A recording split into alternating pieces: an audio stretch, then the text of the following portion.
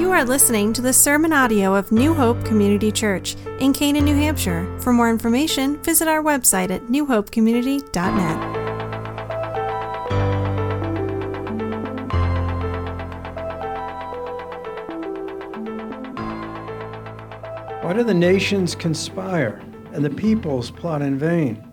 The kings of the earth take their stand, and the rulers gather together against the Lord and against his Anointed One. Let us break their chains, they say, and throw off their fetters. The one enthroned in heaven laughs, and the Lord scoffs at them. Then he rebukes them in his anger and terrifies them in his wrath, saying, I have installed my king on Zion, my holy hill. I will proclaim the decree of the Lord. He said to me, You are my son. Today I have become your father. Ask of me, and I will make the nations your inheritance, the ends of the earth your possession. You will rule them with an iron scepter. You will dash them to pieces like pottery. Therefore, you kings, be wise. Be warned, you rulers of the earth. Serve the Lord with fear and rejoice with trembling. Kiss the Son, lest he be angry and you be destroyed in your way. For his wrath can flare up in a moment. Blessed are all who take refuge in him. This is the word of the Lord. You may be seated. Well, the White House is in full holiday mode.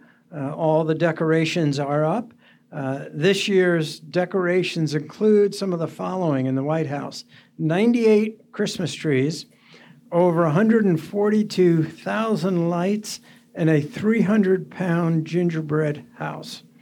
Clearly, that didn't happen overnight. It took months and months of preparation to be ready to be able to decorate the White House. Well, I think when we come to Christmas, we have to realize preparation should be involved. Spiritual preparation. Obviously, the celebration, the Advent wreath, is not something that's in the Bible. It was developed in church history for the very purpose that we're saying here, that in the midst of the calendar year, focusing specifically on the 4 Sundays before the observance of Christmas, on different aspects of Jesus Christ. And this year, we're looking at our series, calling it Christmas in the Psalms. So we'll look at a different psalm each Sunday to again, intentionally put our thoughts where they need to be. And today, we're going to look at Psalm chapter 2. One of the things when you open the book of Psalms is we often think of the chapters as all just individual chapters. In other words, chapter 1 is chapter 1, chapter 2 is chapter 2. But in particular in Psalms, you find the first 2 Psalms are critical for what's in the rest of the book. In other words, if you look at Psalm 1, where it talks about meditating upon the word of the Lord, that lays out for us our duty before God. And that's what the whole book of Psalms is about, how to praise God, how to worship him. What is our duty or responsibility? Psalm 2 does something that we'll see is also true of many of the other Psalms. It shows us our Savior. It points to Jesus. And that certainly is a very important element of the Psalms.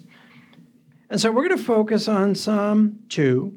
And I hope to draw out of this text 3 different points about this particular psalm. And the first was actually hinted at in Tim's prayer for the offering, that Psalm 2 is a prophetic psalm. It's a prophetic psalm. Notice if you look at Psalm 2, there's no title or superscription. Like not anything said as to an occasion for the psalm. We can assume that David is the writer of it. It may have been related to some kind of coronation ceremony of Israel's kings. But what we do know is the psalm is prophetic. In other words, it's clearly relevant to the people of Israel, but pointing way beyond them, pointing beyond David as a king, pointing beyond Solomon as a king, pointing really to the ultimate king. And we can conclude this because look at some of the titles that are mentioned in Psalm 2. Notice verse 2, At the end of the verse, it speaks about they oppose and set up opposition against his anointed one. And you probably have a little footnote that indicates that's the equivalent of saying the Messiah, one who is set apart for a specific purpose or task. They're anointed. And so certainly in the Old Testament, you had prophets and priests who could be anointed, but this is the ultimate anointed one. Look also at verse 6. Notice God speaking says, I have installed my king. So now we're referring to one who is distinct from God, but yet co-equal in nature and purpose and function, that this is God's king that we're talking about. And then finally, notice verse 7. It says, I will proclaim the decree of the Lord. He said to me, you are my son today. I have become your father. And we can see other examples where we know that this clearly isn't referring to David, but is referring to Jesus Christ, the Son of God. And so within those three verses we've just looked at, you have titles that speak clearly and point us to the Messiah, to Jesus Christ. So that's why this psalm is often called the Psalm of the Messiah. It's right there in front of us. But to confirm that conclusion, we need to go to the New Testament. And so I'd like you to turn to Acts chapter 4. We'll look at two passages in Acts. Acts chapter 4 and verses 25 through 30. One of the best ways that I've ever heard someone describe the relationship between the Old Testament and the New is that the Old Testament is like walking into a room full of furniture with the lights off. The New Testament is walking into that same room, but the lights are on. Like now you can see everything clearly. So what Psalm 2 alluded to and clearly pointed to, the New Testament will fill that in for us. So notice in Acts chapter 4, verse 25, beginning at verse 25, Peter and John have been interrogated by the Sanhedrin. They've been let go. They've been threatened and let go, and they return to the believers to tell them what's happened. So we pick up at verse 25. It says, you spoke by the Holy Spirit through the mouth of David, through the mouth of your servant, our father David. Why do the nations rage and the peoples plot in vain? The kings of the earth take their stand, and the rulers gather together against the Lord and against his anointed one. Indeed, Herod and Pontius Pilate met together with the Gentiles and the people of Israel in this city to conspire against your holy servant Jesus, whom you anointed. They did what your power and will had decided beforehand should happen. Now, Lord, consider their threats and enable your servants to speak your word with great boldness. Stretch out your hand to heal and perform miraculous signs and wonders through the name of your holy servant Jesus. Notice there how Luke, the writer of Acts, is connecting by inspiration of the Holy Spirit what Psalm 2 said and what the apostles were experiencing. They were threatened. They're going to be persecuted by nations, rulers, and kings. And that is exactly what Psalm 2 was talking about. And it says, they will do this. Why? Because of your servant Jesus. One other example, go to Acts chapter 13. Acts chapter 13 and verse 32. Acts chapter 13. And in verse 32, here you have Paul and Barnabas are on the first missionary trip. And as they're spreading the good news, again, you have them referencing two passages in Psalms, one in Psalm 2, another one in Isaiah. But notice how they're pulling from the Psalms, agreeing that these Psalms were talking about Jesus. They are prophetic.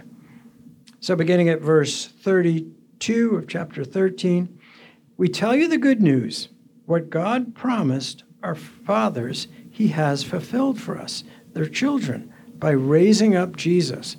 As it is written in the second Psalm, "You are my son, today I have become your father."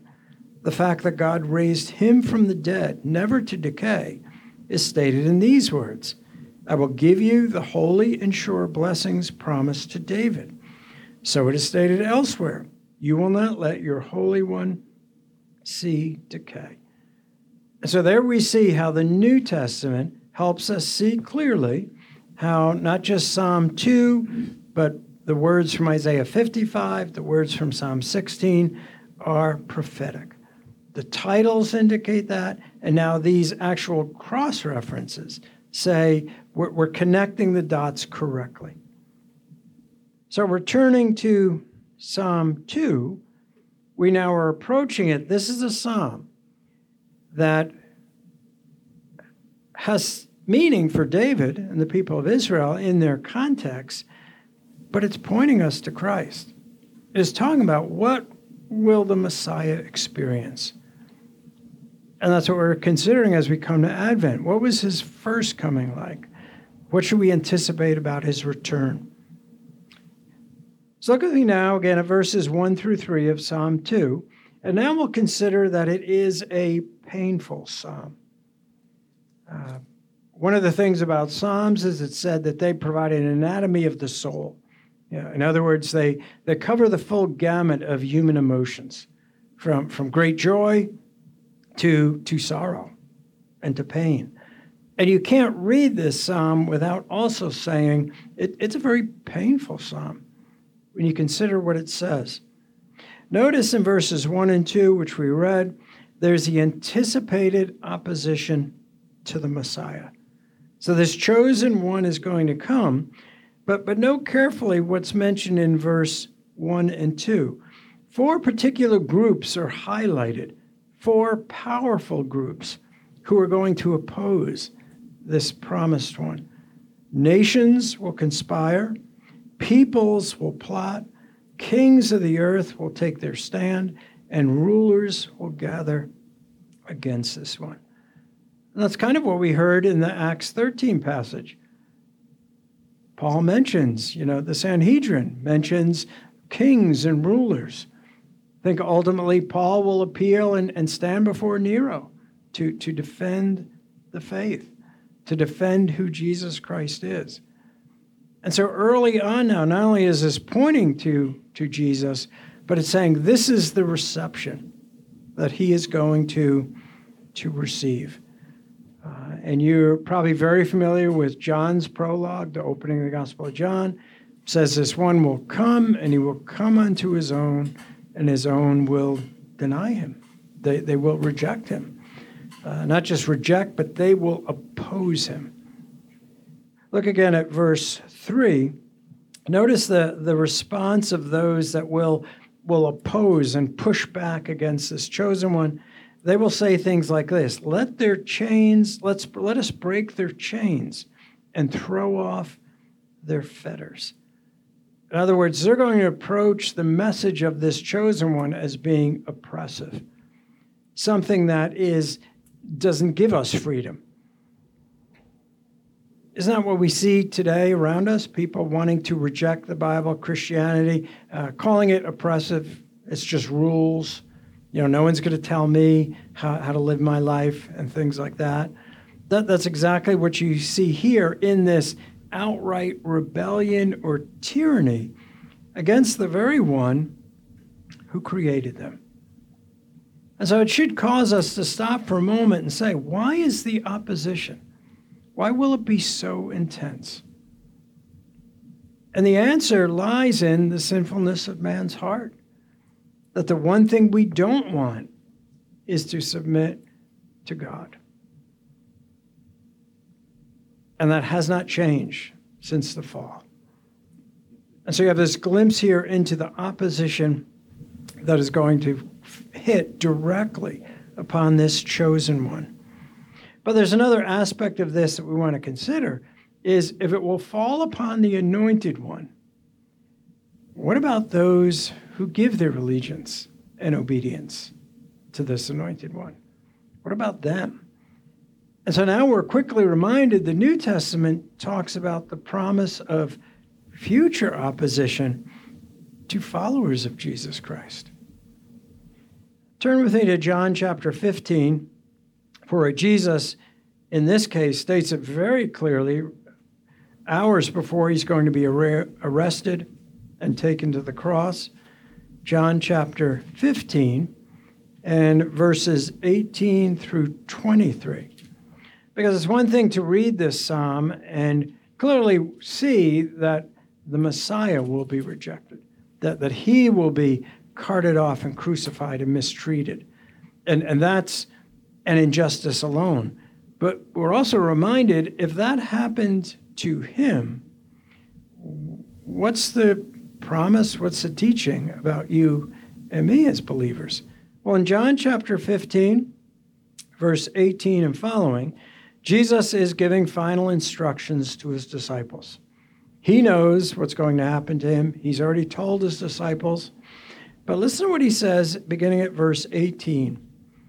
If the world hates you, keep in mind that it hated me first. If you belong to the world, it would love you as its own. As it is, you do not belong to the world, but I have chosen you out of the world. That is why the world hates you. Remember the words I spoke to you. No servant is greater than his master.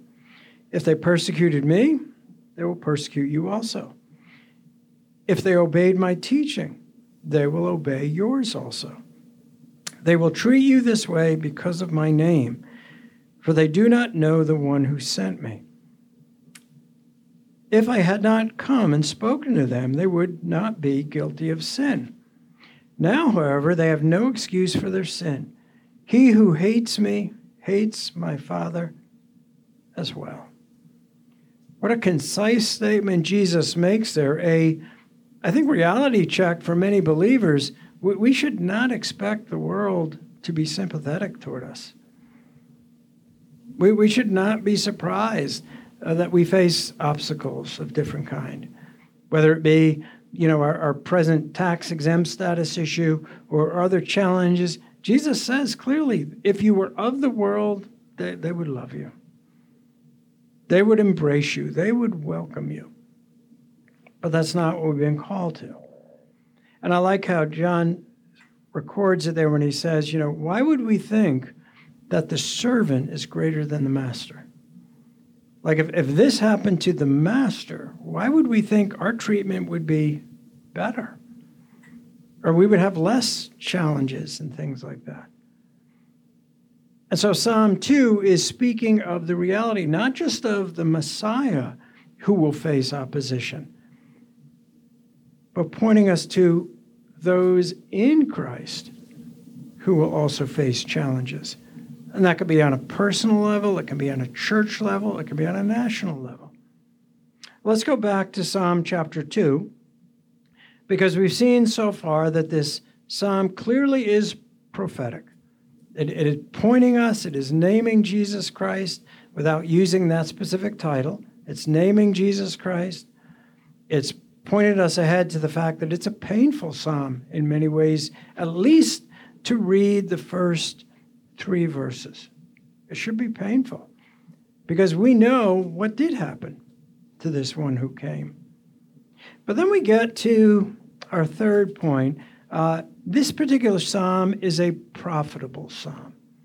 Now, I realize on the one hand, all scripture is profitable and is intended for our teaching, correction, and training. But I think there's something about this psalm in particular that is profitable in 2 very different directions. And so look with me at verses 4 through 6. After this stinging announcement that all of these nations, everyone is going to conspire against the Anointed, it says, the one enthroned in heaven laughs, and the Lord scoffs at them.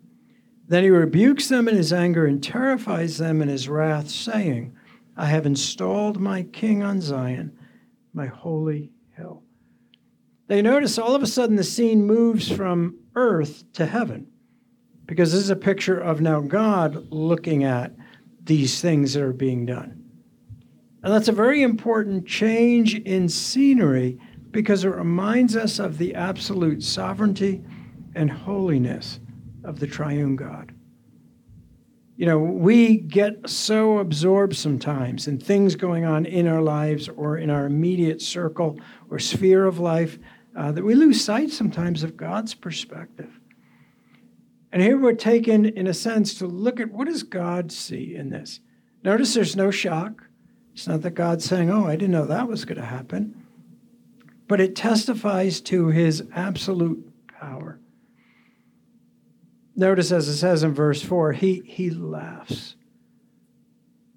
Now, this doesn't take away from his wrath and his judgment, which you'll see will follow. But in the sense, he's amused by this.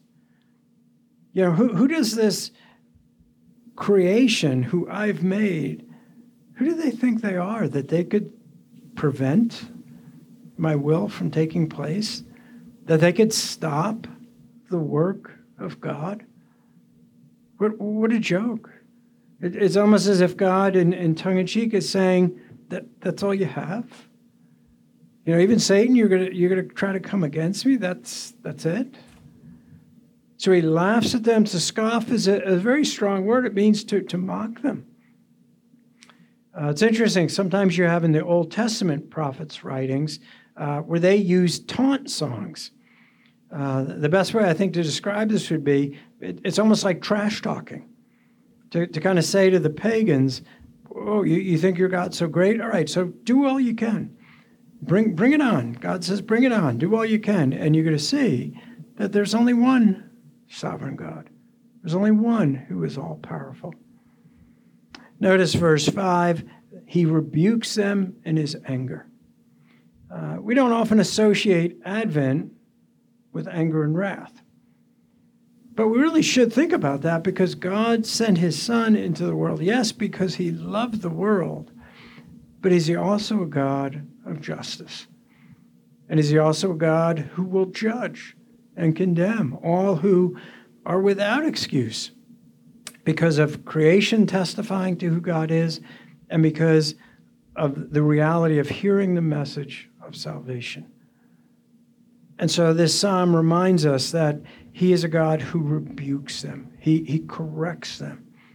He makes it very clear. He vindicates his character. But notice it well, it says, it adds there, he terrifies them in his wrath. That they are left undone against his wrath. I think we live in a day and age where we are used to seeing people who are arrogant and prideful. This is kind of saying all that's going to be stripped away. When you are under the wrath or judgment of God, you will have no defense. You will have no way of countering that. I shared before, I think, the story of Bertrand Russell. He was a philosopher who was an outright atheist, very strong about that throughout his whole life. When he was near death, one of his friends said to him, what if you're wrong? You know, you've lived your whole life saying there is no God. What if you're wrong? And Bertrand, even though sick, raised his hand and said, I will shake my fist at God and say you didn't give me enough evidence. I doubt that happened because you'd be undone in the presence of God under his wrath. Notice verse 6. In spite of the opposition, what does verse 6 say? God says, I have installed my king. All we need to think back is think of the whole narrative of Christ leading up to the events in his crucifixion. The religious leaders did not want to crucify him during that time of Passover. That was not what they wanted, but that was God's timetable. And so it occurred according to God's timetable, not man's. And here you have God saying, all of this opposition, it is not going to stop what I desire to do. But I mentioned that this psalm is profitable. So how does all that relate to you and me? Well, it's profitable in two opposite directions. One is for the unbeliever. It actually can be profitable. And for the believer. Let me show you here how it can be profitable for the unbeliever. Notice that in verse 10, It says, "Therefore, you kings, be wise. Be warned, you rulers of the earth. Serve the Lord with fear and rejoice with trembling. Kiss the Son, lest he be angry and you be destroyed in your way, for his wrath can flare up in a moment. Blessed are all who take refuge in him." There is in this psalm a warning to the unbeliever. God's grace is even evident in this psalm, where if an unbeliever, by God's grace, hears and responds. But notice the warning is you are going to be the object of wrath. And you notice how verse 12 says, "Kiss the Son." It's an interesting phrase. It means to worship or honor. There are many that would argue part of the root of this comes from in idolatry. Often the adherents would kiss the feet of the idol that they've made. And so it's kind of taking that imagery. Now you're in the presence of a living God. You are to honor and worship that God. And so there's a warning here. If you don't do that, notice what it says, you will be destroyed in your way. Not you will be given multiple opportunities, but you will be destroyed. That's a warning that could be profitable to the person who denies and refuses to give obedience to Jesus Christ. But clearly this psalm is also intended to encourage and strengthen those who put their faith in God, those who have acknowledged this anointed one who has come. Because as I read there, notice verse 11, serve the Lord with fear. This is an encouraging thing to believers. Not be fearful of others around you. Not be fearful of other individuals who oppose my work. Serve and fear God and God alone. And that word fear there is that sense of proper reverence and acknowledgement. One of the things we want to be careful of here is to realize that's a wholehearted endeavor, something every day we have to work on. Because when we do not submit to God's obedience, we are, in a sense, declaring war on God.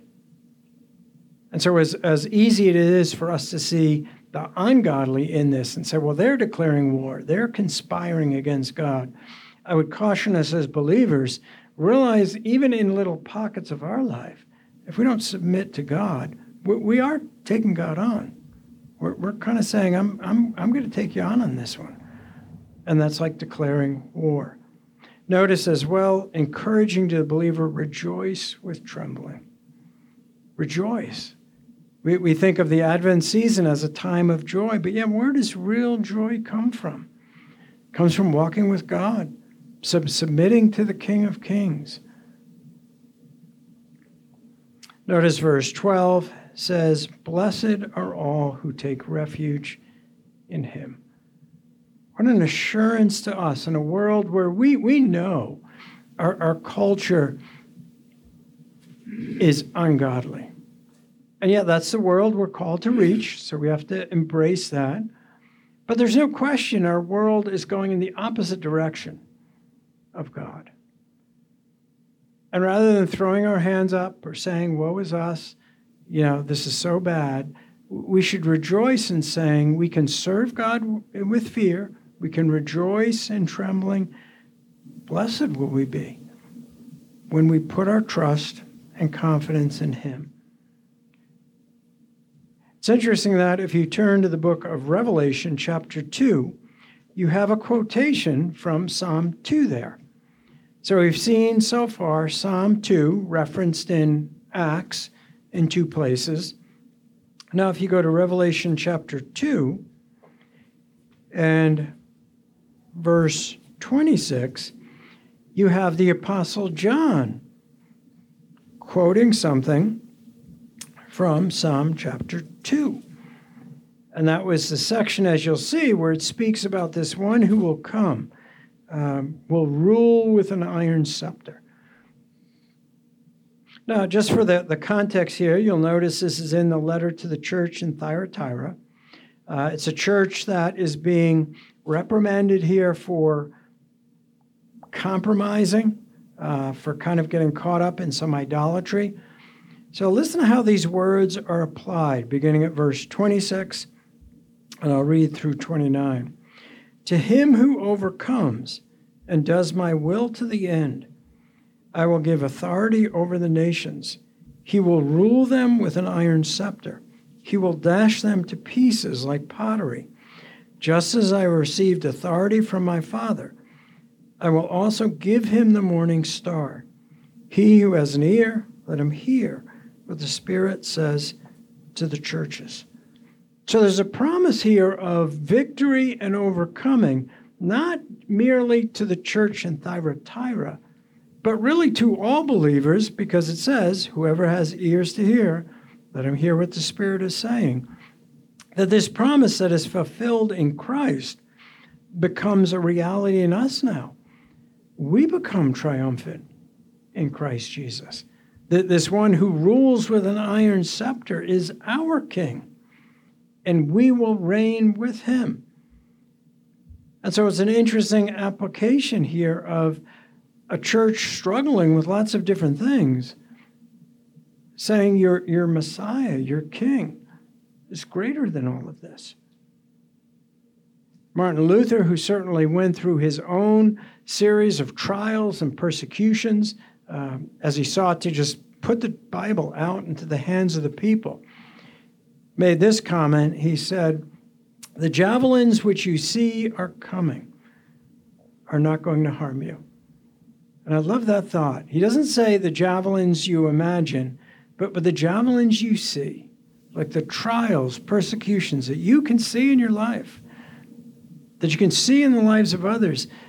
In Christ, these are not intended to harm you.